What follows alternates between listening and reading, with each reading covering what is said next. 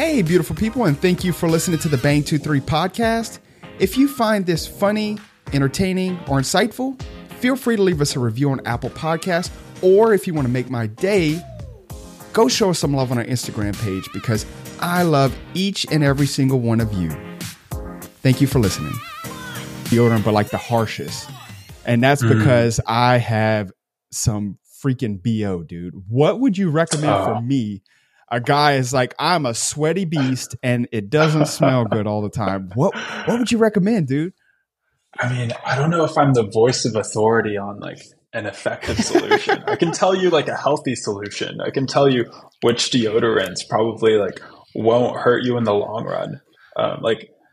Don't quote me on any of this, but somebody told me this and it sort of made sense to me. There was a study done and people that were using sunscreen in like the 1970s got the same amount of cancer as people who weren't using sunscreen. And that's just because all the chemicals in the sunscreen were like equally as carcinogenic as the sun.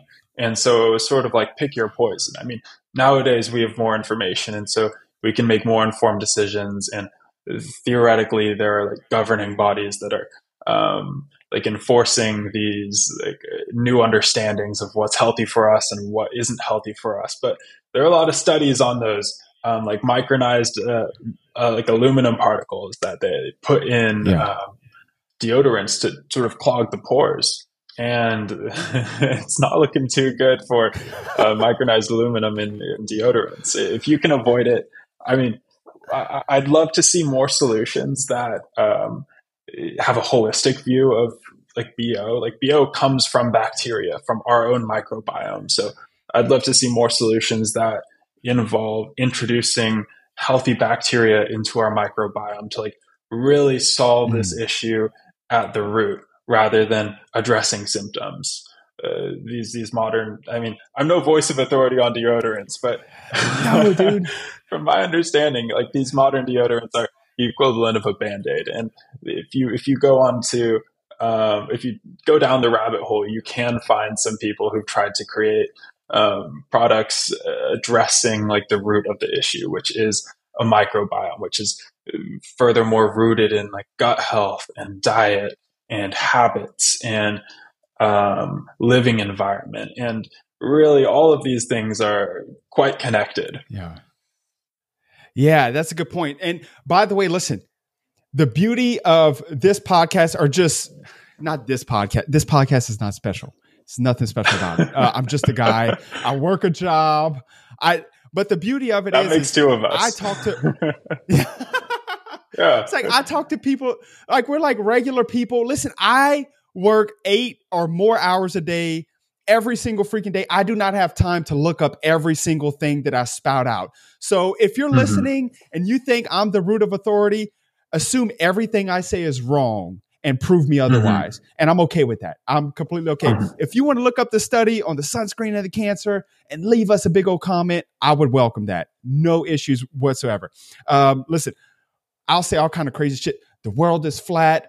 I'm actually an alien. The sky is falling. All of these are false, but we have fun. Fuck it. But you know, this is what you said with the sunscreen. Okay.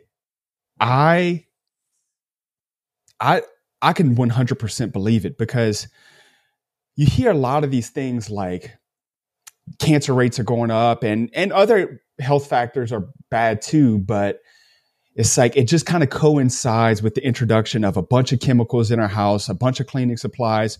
Oh yeah, by the way, like read a study or whatever. So say each week the average American ingests a credit card worth of plastic. And all of these things are happening. And it's like, you know, whenever cigarettes first came out, there were no studies saying it was bad. But it's like you kind of got to use some common. It's like, I take this thing and I inhale, and after a week or two, I can't really walk upstairs without, you know, losing my breath, and I reek, and I don't feel good afterwards. Shit's probably not good for me. I think I kind of take the same approach with the chemicals, and if it's not natural, if you can't go pick it out of the ground or some other way, try to avoid it. Try to avoid it if you can, but sometimes it's hard. Mm-hmm. So with, look at this, with the plastics. Okay. The plastics. Did you see, for those just listening, I just took a big swig out of this huge plastic water bottle, clop, clop, clop, and then I want to talk about plastics. Why, just in your opinion, it doesn't have to be educated, why do you think plastics have become so invasive in our world? Oh man. I mean, plastics are convenient. They're really cheap. Really cheap to make them. They're the equivalent of magic. Like imagine a life without plastic. Like everything has plastic. I'm sitting in front of a computer that's like made of plastic to some degree. Like it's unavoidable. And I don't mean to say that all plastic is bad. I just mean to say that we should mitigate how much plastic we use. There are places where we can reduce the use of plastic, especially in the single-use space. Like the plastic that's used to, I'm trying to think of a good example. Like a single use plastic that's used to produce something that's used over and over and over again may have reduced the need to produce multiple versions of that product, which would wear out quicker. And in that sense, it might be a net positive. There's no like silver bullet solution or completely correct answer to this one. Yeah. Do you know why plastics are bad? Everybody's talking about this now.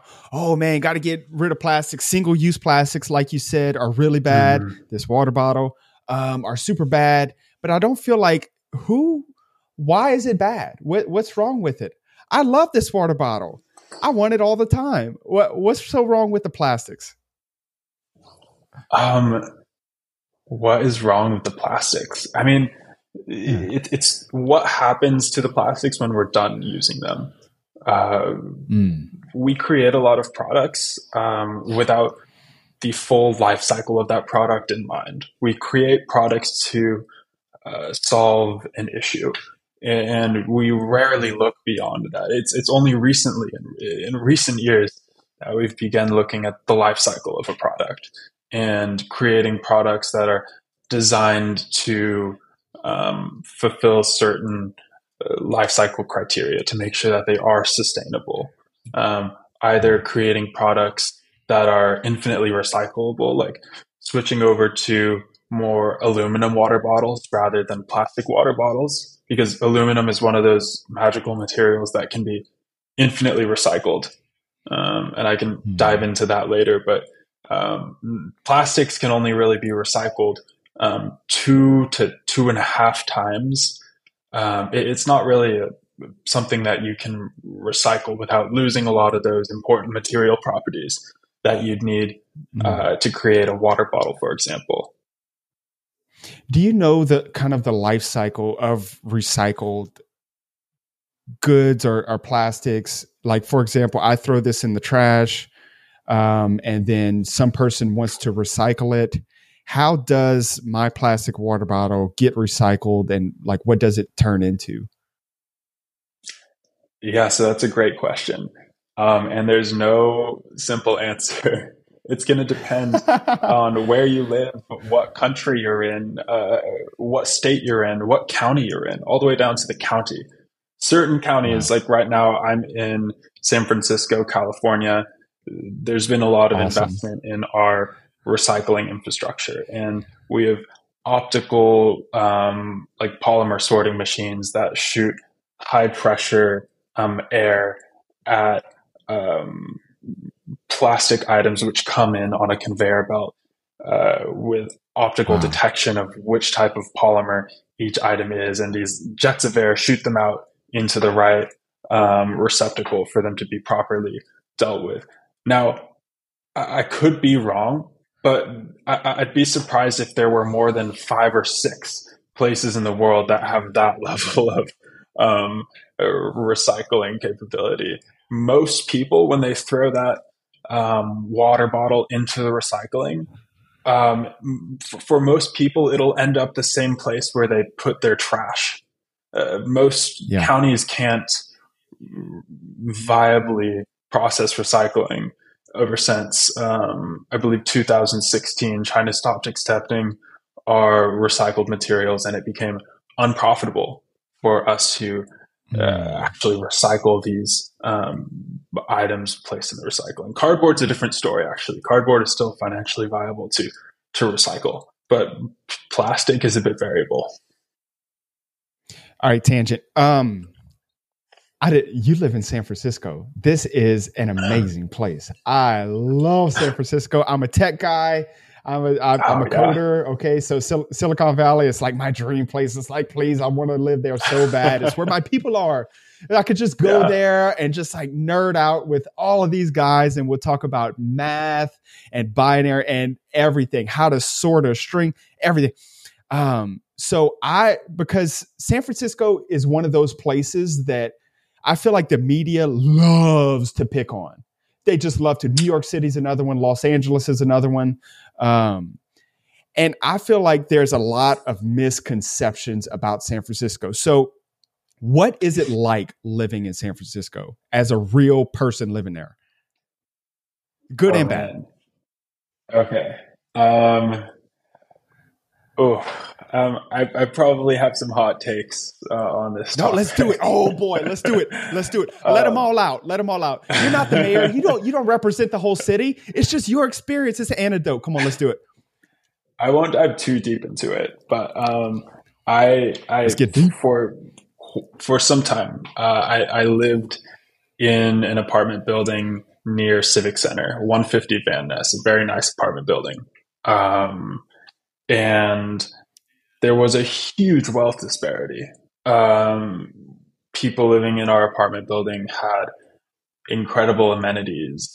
We had indoor basketball court, golf Wow. simulator, swimming pool, roof decks. And then you walk downstairs, you step outside, and they have to pressure clean the street in front of this apartment every morning because there's it gets covered in litter and like refuse and all sorts of things overnight, because unfortunately we have a lot of unhoused people here in San Francisco, and um, it's it's a lot of these people actually aren't from San Francisco.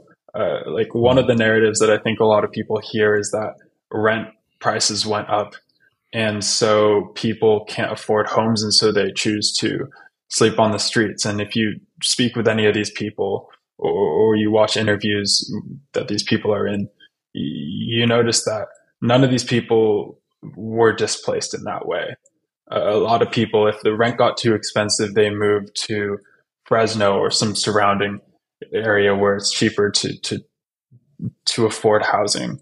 The people that end up on the streets, from what I saw, tended to be people that came in from other places because they heard that San Francisco gives them a few $100s a week to cover Mm. living expenses. They'll put them up in a hotel room, and they won't bother them. We have, I forget what it's called, but there's some actual word for it, where we condone the use and sale of drugs, of Yeah. Schedule 1 drugs in certain blocks of these neighborhoods, sort of in Market Street area, and it's just made it become. I was listening to this interview with one of the people that sort of was able to recover from the streets of San Francisco, and he was describing it as um, that playground from the Pinocchio story, where um, I forget exactly how it went, but it's made it very easy to get very strong drugs and to uh, I don't know. It's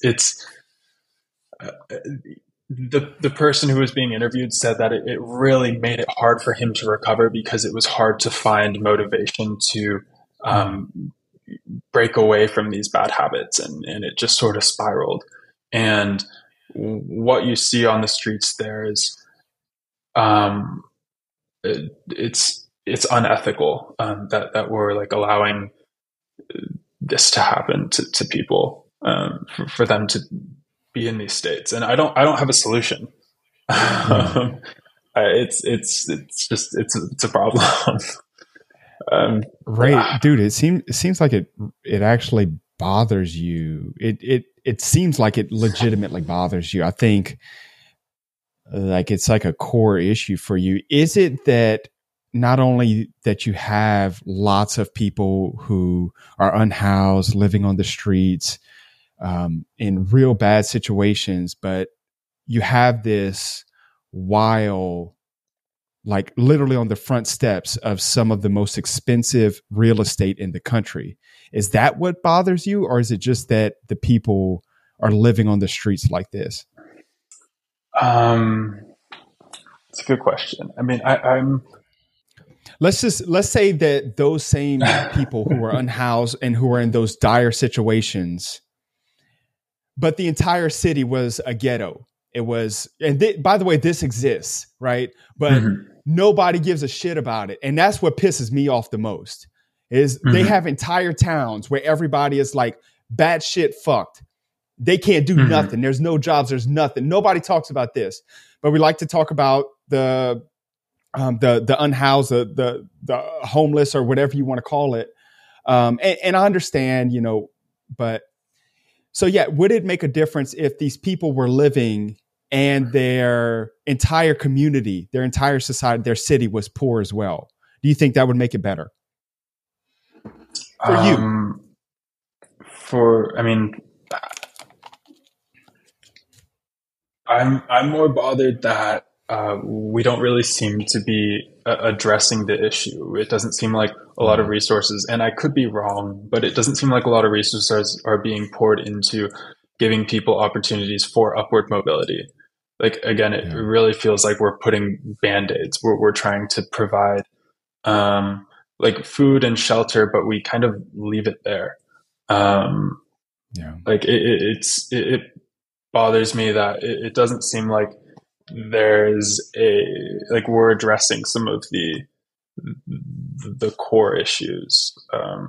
It seems like we're doing some things that like make us feel good, feel like we're providing solutions, but to really like break the cycle, um, it, I imagine there'd need to be more resources put into providing opportunities for growth and upward mobility and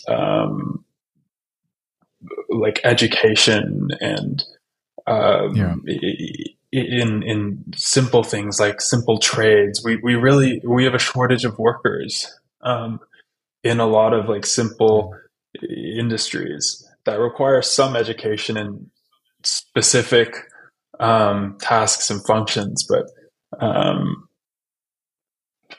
yeah, I guess I would just like to see more opportunities for like upward mobility and self development yeah. available to the people in San Francisco and in other places that are struggling to be like a um, active member of their community and society. Yeah, 100%. And listen, you don't have to. If you say that, hey, I wish they were doing something, and then by the way, the mayor of San Francisco is like, oh, I am doing something. Hey, this is just your reality. This is what you see every day, dude. So, hey, fuck, let it rip. Um, so earlier you were saying that they kind of, I guess, for lack of a better word, decriminalize Schedule One substances in certain areas. Oh, were you saying that made it really hard for these people to get off of the drugs, that it hurt them instead of help them? I Yeah. mean, I'm just going off of some anecdotes that were passed my way. Um, Yeah. it made it very easy to access all of those drugs, and it took away a lot of the incentive to break that cycle because um, there was a reliable check coming in. Food was all covered Mhm. in uh, by like soup kitchens and shelters. Apartment spaces were being rented out um, and subsidized, and so it was hard to break the cycle of having that weekly check go to um, drugs because they were so available. And this is just Yeah. what um, I've seen through listening to other podcasts and interviews with people who recovered from the streets, specifically the streets of San Francisco. Oh, 100%. Listen, I love drugs too much. I,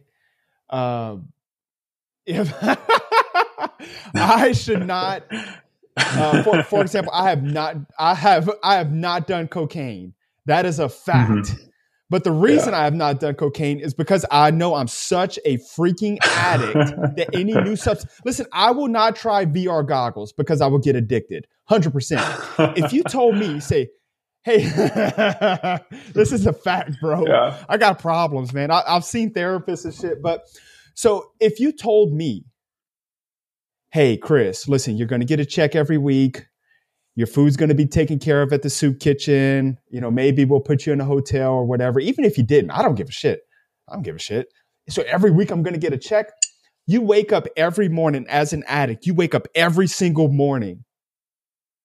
And all you want is that next, we'll call it a fix, but I don't like that word, but we'll call it a fix. That's all you want. And you may go to bed saying, oh, tomorrow's the day. You know how many Mhm. tomorrow's the days I've had? Oh yeah. Tomorrow's always Oh the yeah. day. It's like, man, Yeah. you're like, oh man, this sucks so bad. It's like, fuck, man, this sucks. I feel like Mhm. shit. Tomorrow's the day, man. I'm going to the gym. I'm eating broccoli. But a lot of times what does stop you from getting that next fix or whatever is the fact that, I'm broke as shit. And I have morals, so I won't go steal or rob. Thank goodness. Thank goodness. Mhm. And that's what stops it. So I could totally see that perspective of, man, I'm getting a check for free and I'm getting some food. And why would I stop? And it's sad because I'm sure that the check and the food is coming from a place of love. It's coming Mhm. from, I don't think the people who are the mayor or whoever signed off on that is saying like, oh yeah, I know what we'll do. We'll just keep them addicts all over the street. Oh yeah, we'll give them money. No, Mhm. that's No, fucked up. it's I'm they're trying to help, of course. It's all with good intention. exactly. It's Mhm. always good intentions. And it's like, man, these people are struggling. What do they need the most? Well, they need some money. Maybe if they had some money, they would maybe get them a car or something to get a job. It's like, well, let's give them some money. Well, it's like, man, drugs don't work like that, bro. Drugs don't work like that. There's no money that's exempt from drugs. So it's disturbing. How did you feel living in the nice apartment, seeing that? Did you feel guilty? Um, hmm. I mean, of Just be course, honest. you feel a little guilty. I focus most of my energy on trying to be net positive for this world, specifically focusing on like plastic pollution and finding alternatives there. So that's sort of where most of my like personal energy is spent. Um, Yeah. I'm aware of social issues, but if I let those consume me, then I sort of lose uh, focus on like my mission to be net positive within the environmental space. Of course, I feel guilty, but it's not something that I would. like ruminate on too much. That's such a good answer, Ray. Because I really think it's one, I think it's a really intelligent answer. And two, I think it's the truth. Unfortunately, as humans, I don't think we can care about everything. And fuck, man, that sucks. Yeah, I want the starving kids in Africa to starve? No, I don't. Do I want the kids in the sweatshop in Malaysia to be in there? No, man, I wish I could do something. But, if we consume our day with these thoughts and kind of the negativities around us, then we'll never make an impact. We'll just be in a corner crying all day because of the terrible atrocities going on in the world. I'll tell you, I used to live in San Diego, which also has a lot of people living on the streets. And I also lived in a very nice apartment. And I'm going to just be honest. Oh, man, I shouldn't say this. I shouldn't say it. I'm going to just be honest, Ray. Listen, don't judge me, Ray, please. But whenever the people were crazy as shit, like there would be people like they would like walk on all fours and like scream and like, and they would like lash out and they would just scream, shut up. Stop talking to me, stuff like this. And I mean, they obviously have serious issues, but I would not feel bad for these people in the moment. I would not. Cause I'm like, man, I'm scared of you. I'm scared. Like, stay away. Yeah. Well, that's like self-preservation. I think that's part of human nature. You're trying to protect yourself from what seems like quite a variable, a threat. Yeah. Yeah. I mean, I feel the same way sometimes. Like I'm looking out for myself. I want to make sure that I'm safe. People around me are safe. And in the moment, usually that can be the focus for me as well. Because you don't know what's going to happen. Like they're just, you hear some stories about, just things going south. Like San Francisco is definitely not known for being too safe these days. Do you feel that when you walk around though? Do you feel kind of all right, it doesn't feel safe around here? Is that what you feel? I mean, it depends where you are. It really varies block by block. Especially with these ordinances allowing certain blocks to be drug use zones and other blocks to not be drug use zones. If you turn onto a street where like Schedule 1 drugs are allowed to be used in the open, like that's a very different energy from the street next to it. So you have to be cautious of where you're walking, be aware of the different neighborhoods, and even be cautious of things like we have all these scooters around the city. And I've heard of 2 incidents where people have taken those scooters and they touched their hands on the scooter handles. And because there was fentanyl on the handles, they overdosed and died just because that can pass through your skin. You just have to be like cautious. It's different. I always had family in San Francisco, and so I've always been like in San Francisco to some degree, and I've seen it change over the years. Damn, man, that is insane. That is one of the craziest things I've ever heard with the fentanyl scooter. Yeah, man, this is something that I would like fixed almost more than anything. And we have a lot of extremely smart people in this world, extremely. And we have probably a large portion of them in San Francisco. Bunch of super freaking smart people there like yourself. But it's like, could we get some of these intellectuals, some of these academics types? I'm just going to pick on, I'm going to pick on Sam Harris. I love Sam Harris. Absolutely love him. And this by no means is a slight at Sam Harris. Keep doing what you're doing. I'll listen to everything you say, Sam. But what if someone like Sam Harris, instead of thinking about, do we have free will, thought about solving the problem of how does a single mother with 3 kids and 2 jobs, 2 baby daddies, and a mortgage she cannot pay, how does she get out of that situation? Nobody has an answer for this. Nobody. But we want to talk about stuff that really doesn't impact society, like, do we have free will? And I'm sure it does in some way. But this is a very abstract academic thing. Is the universe expanding? Hey, man, you know what is expanding? These people who are fucking hopeless. They have nothing. They can't do anything. They're screwed. And everybody gave up on them. Nobody cares about them. Can we help them somehow, anyhow? Can some smart person help them? Or just give me a freaking $1 billion. I'll do it because I have ideas, but I'm nowhere near as smart as Sam Harris. Nowhere near. Let's in San Francisco. Best restaurant in San Francisco. This is insider information here because next time I go to San Francisco, I'm going to this place. What's your recommendation?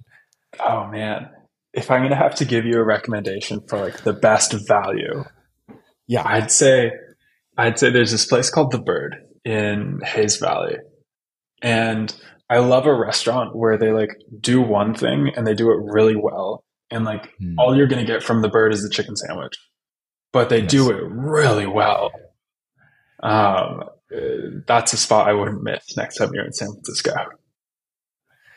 Noted. I would write it down, but we're recording this, so absolutely, everybody go to The Bird. Okay, so getting back to plastics because we took a tangent here. So what my understanding of the issue with so many plastics was that they just do not degrade. So you put them in a landfill, and I think everybody's kind of familiar, like a banana peel will degrade and turn into soil in like a freaking week. Whereas like a plastic water bottle is something like 100 years. Is that still an issue, or? I mean, 100 years would be pretty generous for the water bottle. We still don't know how long it would take for that water bottle to degrade because plastic hasn't been around long enough to know. Holy shit! A few hundred years, maybe 1,000. We just don't know yet. We have some estimates, but that's all we have. I mean, I'd say that the main issue with plastic, is how we close the loop. Like where do these single-use plastics end up? And we have some solutions. We have some plastics which are compostable, but a lot of those plastics labeled as compostable are sort of half solutions. Most of them only compost in industrial composting facilities. What does that mean? What's the difference? Yeah, so an industrial composting facility gets all of this compost really warm. They introduce the correct flora, the right bacteria and microbes to break everything down. They turn it over, make sure it has lots of oxygen cycling through it. Make sure that it's hydrated. They add water to it, and that just breaks things down. So most of these plastics that you see that like claim to be compostable are made with PLA, polylactic acid, and in order for that to break down, it requires hydrolyzation, which occurs at like 114 degrees Fahrenheit, and your backyard or the beach by your house or the like landfill rarely get to 114 degrees Fahrenheit, allowing these supposedly compostable plastics to break down. And so for them to actually break down, they really need to go to an industrial composting facility. And only about, I think it's like 3.8% of Americans live in a county which has a waste disposal organization, uh, which owns an industrial composting facility. So, like most Americans, don't have the option of sending that compostable plastic to a composting facility. And I mean, it gets even worse if you put it in the compost. And so now we have all of these like flecks of plastic, which aren't going to break down, that are now in like normal compost, which gets tilled over and sent to local farmers, or other people for their field, as fertilizer once it's been turned over in a non-industrial composting facility. So you said that the PLA is kind of the bad guy here. Why don't they just leave the PLA out of the biodegradable plastics? Yeah, so PLA is the plastic. That's the entire substance. It's a modified cornstarch with usually with the addition of some plasticizers, and when it breaks down, it doesn't act as like food for microbes or anything. So it really just breaks down into smaller pieces of plastic. Um, and so we're really just getting like we're composting into microplastics. Like it's not really a viable Oh solution. shit! But most of the like compostable forks or knives or cup lids that you see are made with this PLA. Um, and So PLA is not an ingredient. I'm sorry to cut you off. PLA is not an ingredient in the plastic. It is the plastic, is what you're saying. Yes, it is. It is the Okay. plastic. Yeah. So this, I'm assuming, is this PLA. And let's just. So the PLA is advertised as a biodegradable plastic. Is that true? It's advertised as a compostable plastic, so it A can't be. compostable. Yeah, it can't be advertised as biodegradable. Um, but it is advertised as compostable, as industrial compostable. But you can say compostable on a Mm. plastic item, whether it's home compostable or industrial compostable. So those are two different certifications you can get. You can get a home compostable certification or an industrial compostable. PLA gets the industrial compostable certification. There are other polymers like PHA, polyhydroxyalkanoate, which actually gets the home compostable certification. Um, and it will break down in your backyard.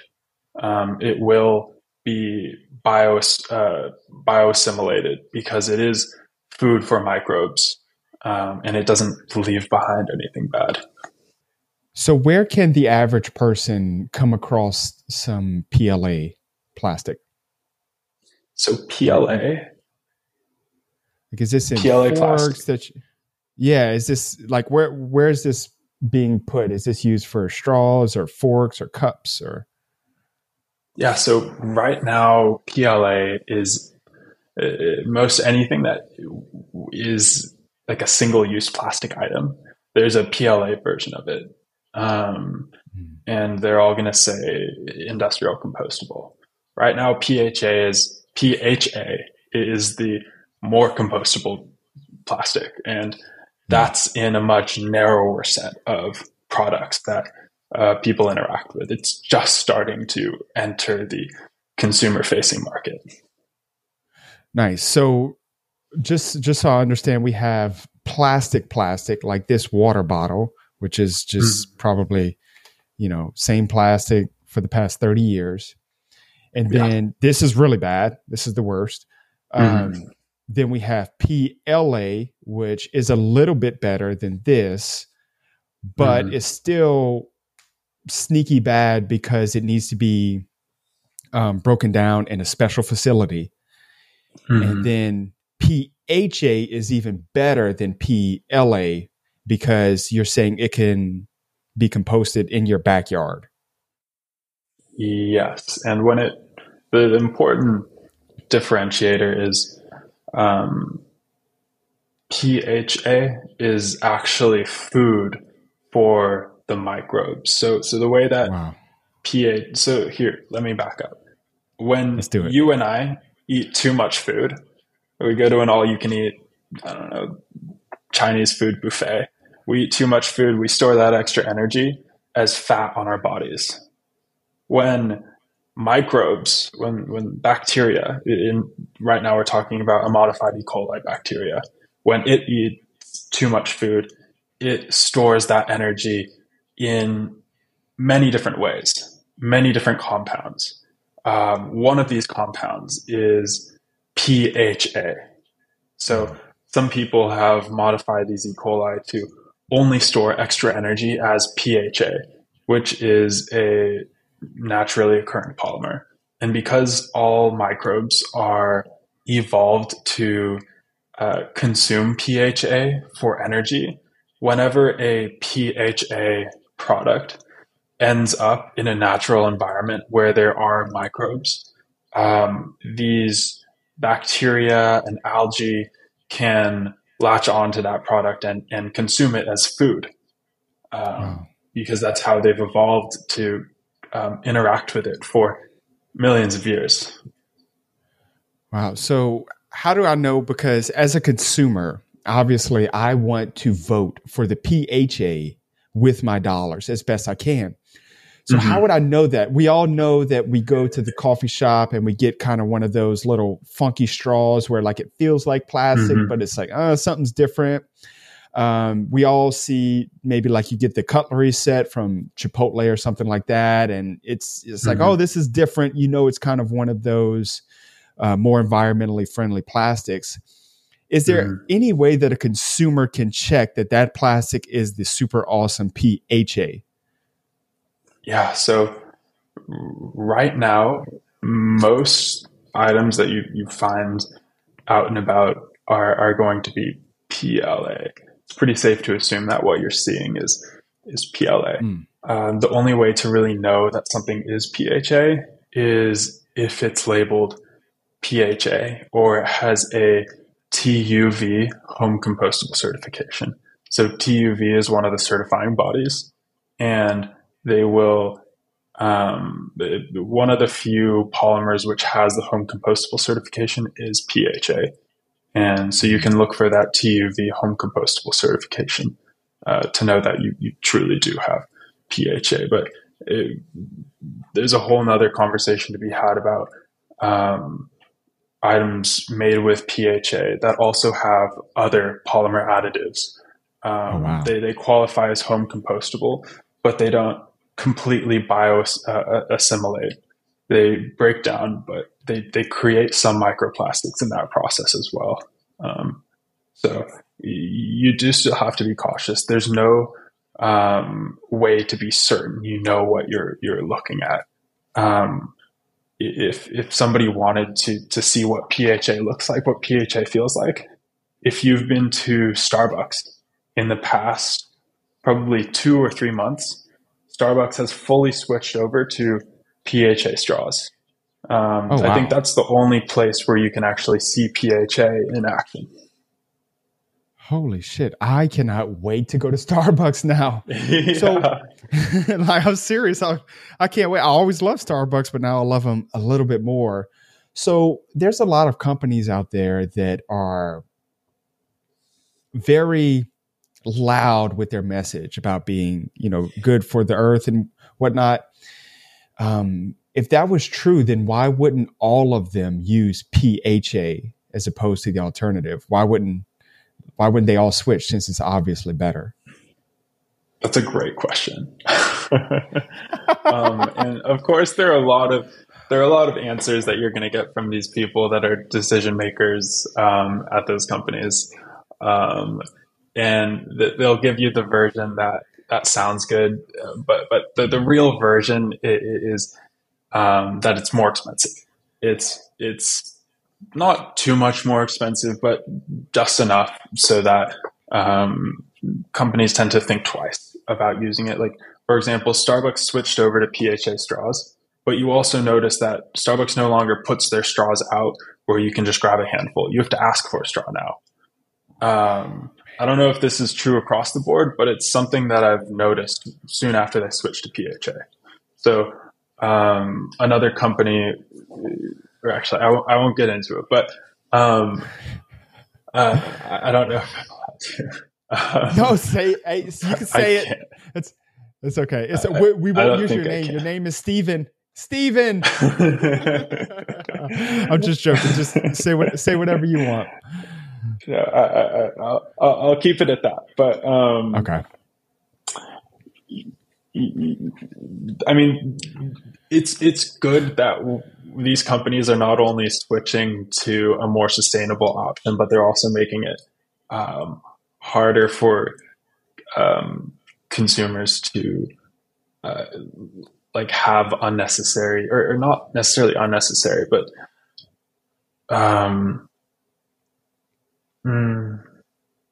items which aren't necessarily like required.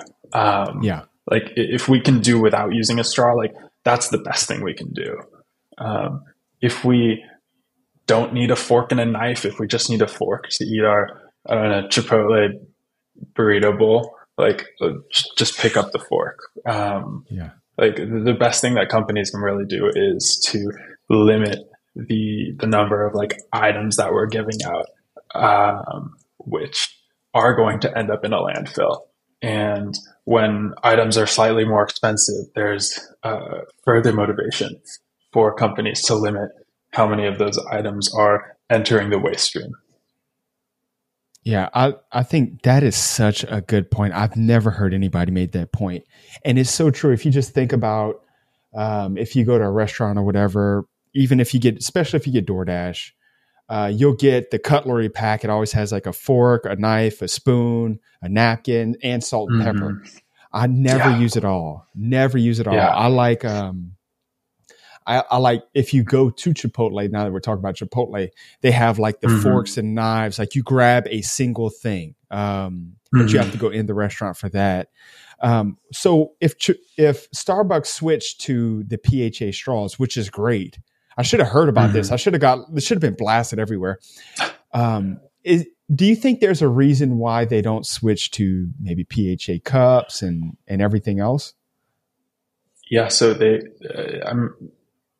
I actually was on LinkedIn this morning and I was watching a video, and it was a collaboration between Starbucks and one of the PHA manufacturers who they partnered with to develop a PHA cup where they blend in used coffee grounds with PHA, and they've successfully created PHA cups that will break down and have all the like waterproof properties that you'd want.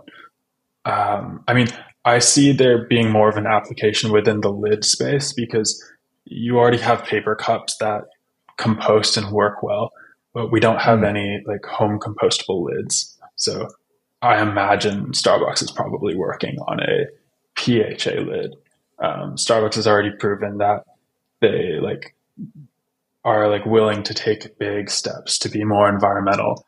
And I've been really impressed that they're not blasting the fact that they're using PHA, like a much superior polymer, like fully compostable polymer.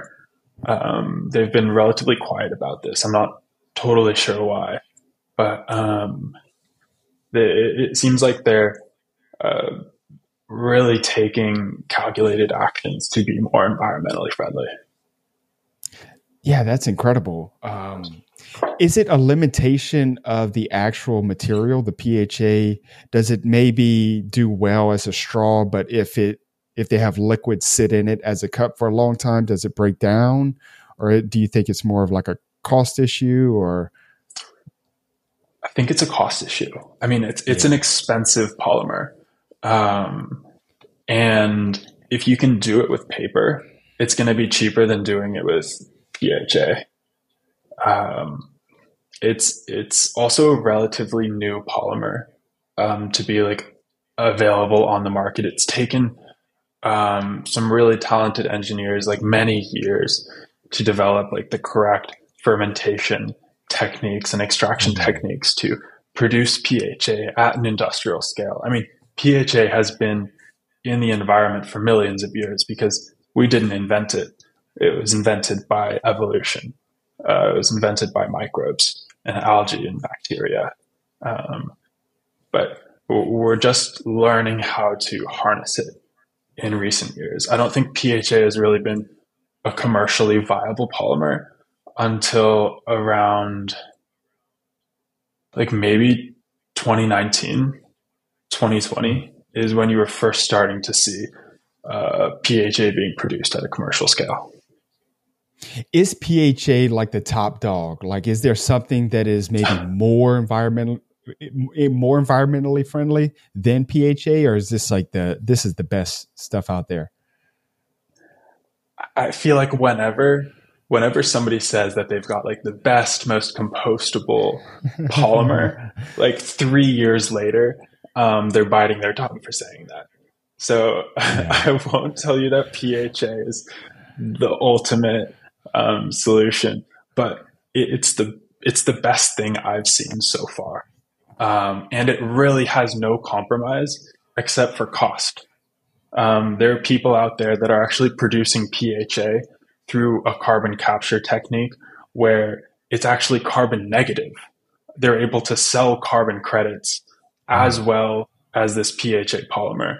So, I mean, we've found out how to create PHA in a carbon negative way. It's just more expensive.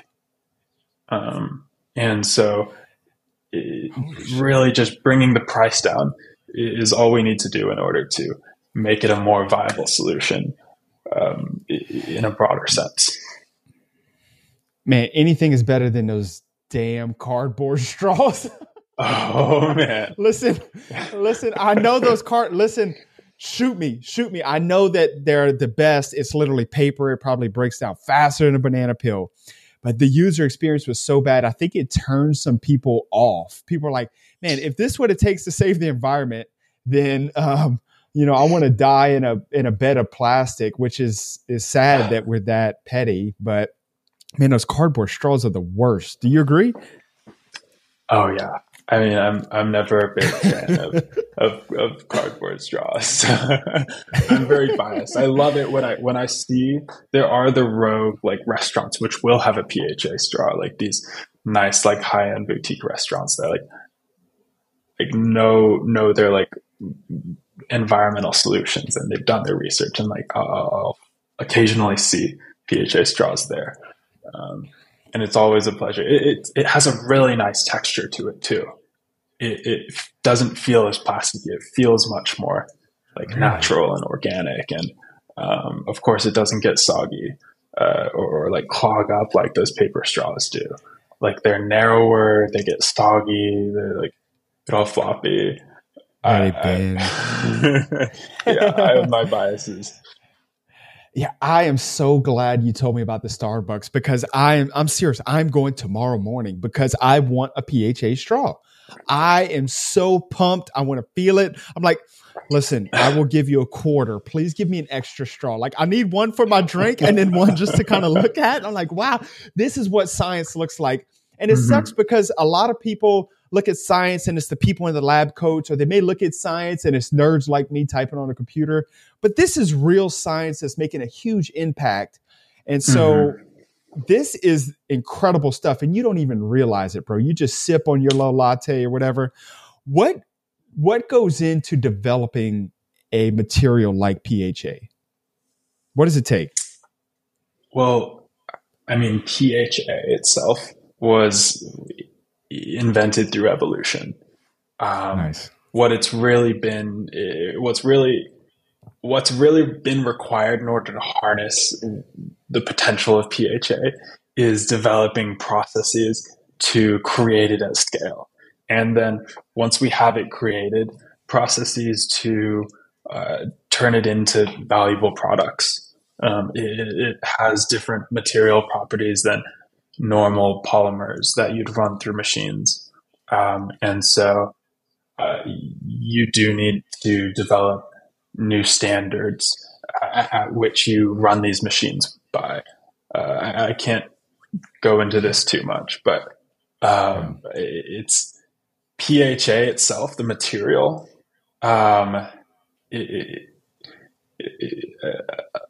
it's been created by nature, and I love it when we can find a solution which has been designed by evolution. Those ones tend to be the best solutions, and it's really just been a delicate dance of us like learning how to harness what nature has created.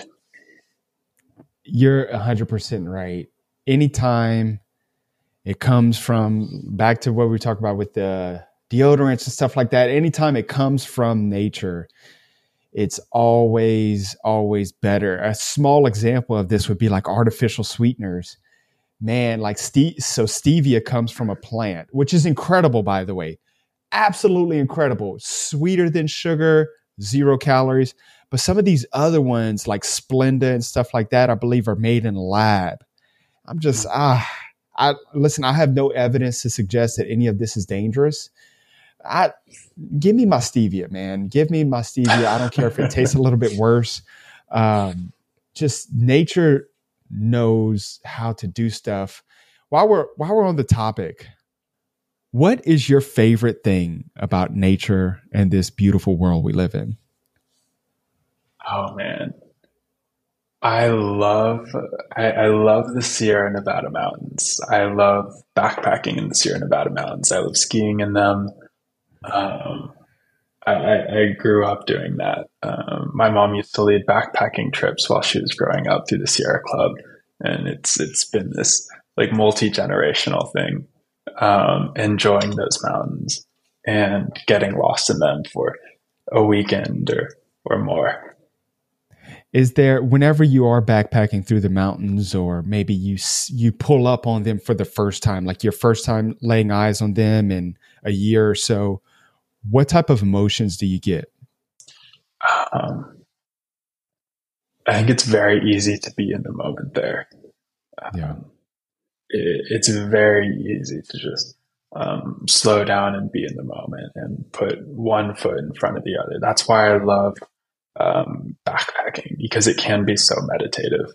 Um, you can focus on just moving forward and like what's around you, and um, sort of slow down um, all of your thoughts. And I guess just it feels peaceful to be there.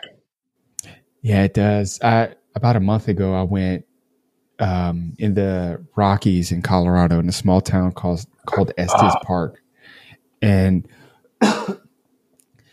whenever I first it was cool because I flew into Denver. It was nighttime, and I drove up into the mountains, past Boulder, past all of that stuff. It was dark. Everything was dark, and I woke up and I just opened the window, and it's just goosebumps. It's a feeling of awe of, this is what's possible. I didn't even know this can exist. How can something be created without the intervention of man, but yet be so artistic? How can my soul feel so much peace at once? My problems didn't go away. My life didn't change. My job was just as shitty, everything. But for whatever reason, in that moment, I did not care. And it was beautiful. My perspective, a lot of people, I'm currently sitting in southern Louisiana, deep southern Louisiana. I grew up about 10 miles from the Gulf of Mexico, south, the doggone south. And a lot of people in the South they'll talk about, and this is flippant talk, so I don't know if this is what they really believe, but they'll say, oh, those tree huggers in California or something like that, or man, those doggone hippies in the Rocky Mountains or something like that. But my experience, having been raised in Southern Louisiana, I've lived in California, I've went to the Rocky Mountains multiple times. Man, if you go see some of these places, you change. You changed. There's a reason. Why don't you go stand on the edge of America, literally, and watch the sunset on the beach in San Diego or Los Angeles or even San Francisco? Why don't you go see the redwoods, man? Just take a moment and look up. It's like, good God, you see that? And it's like, I want to protect this. That's all I want to do. I'll do whatever it takes to protect this because this is the most beautiful thing I've ever laid my eyes on. Do you agree?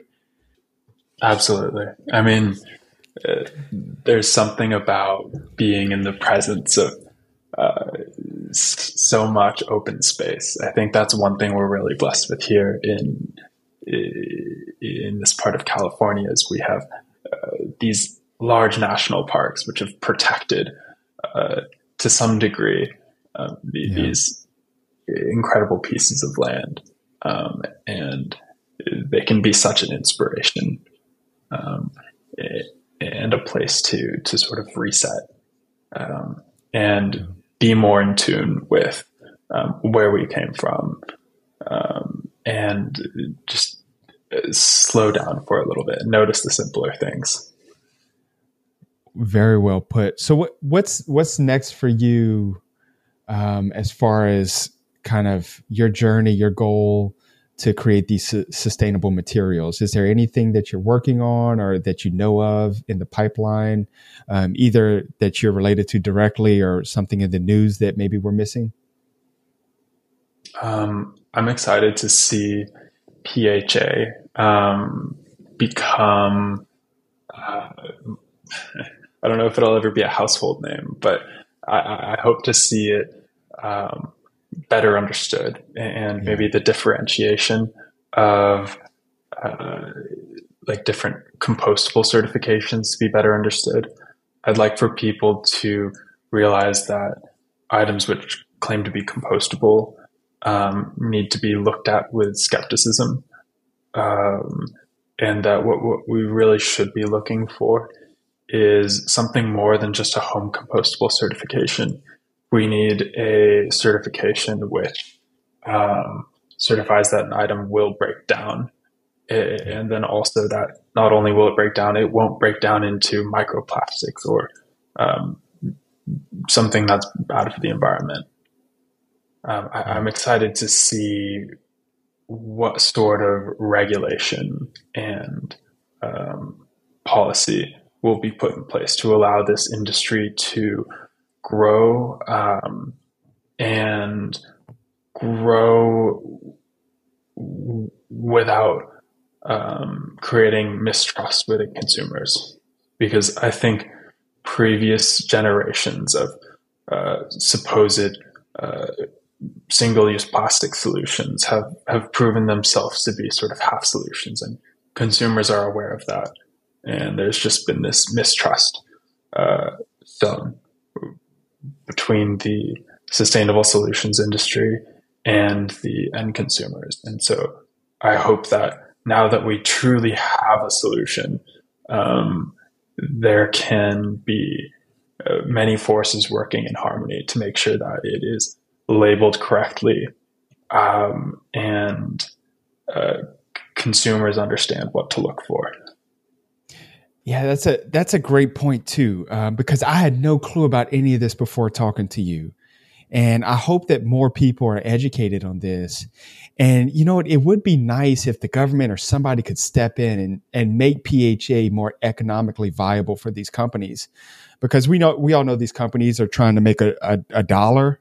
I mean, that's the game that's played. And so if somehow PHA products were cheaper or just as expensive as this shitty plastic, then I'm guessing companies would jump all over this. So Mm-hmm. yeah, man, you bring up such great point. I'm so thankful to talk to you, and I genuinely mean that. Um, Sometimes whenever you get to talk to people and they just open your eyes to a world that I was really ignorant of, and I appreciate that you did that for me today, Ray. Um, where can people find you on in the internet or where in the world? Well, I don't have too much of an internet presence, but That's fine. maybe you can find me on the sound waves here and there, but Nice. no specific point of contact. And by the way, this gives you more credibility because you're not coming here trying to promote something. You just want to talk about something that you find really cool. And I appreciate that. Ray, I don't know who your parents are, but they did a damn good job, dude. They did such a good job. Thank you. Thank you so much for coming on the podcast.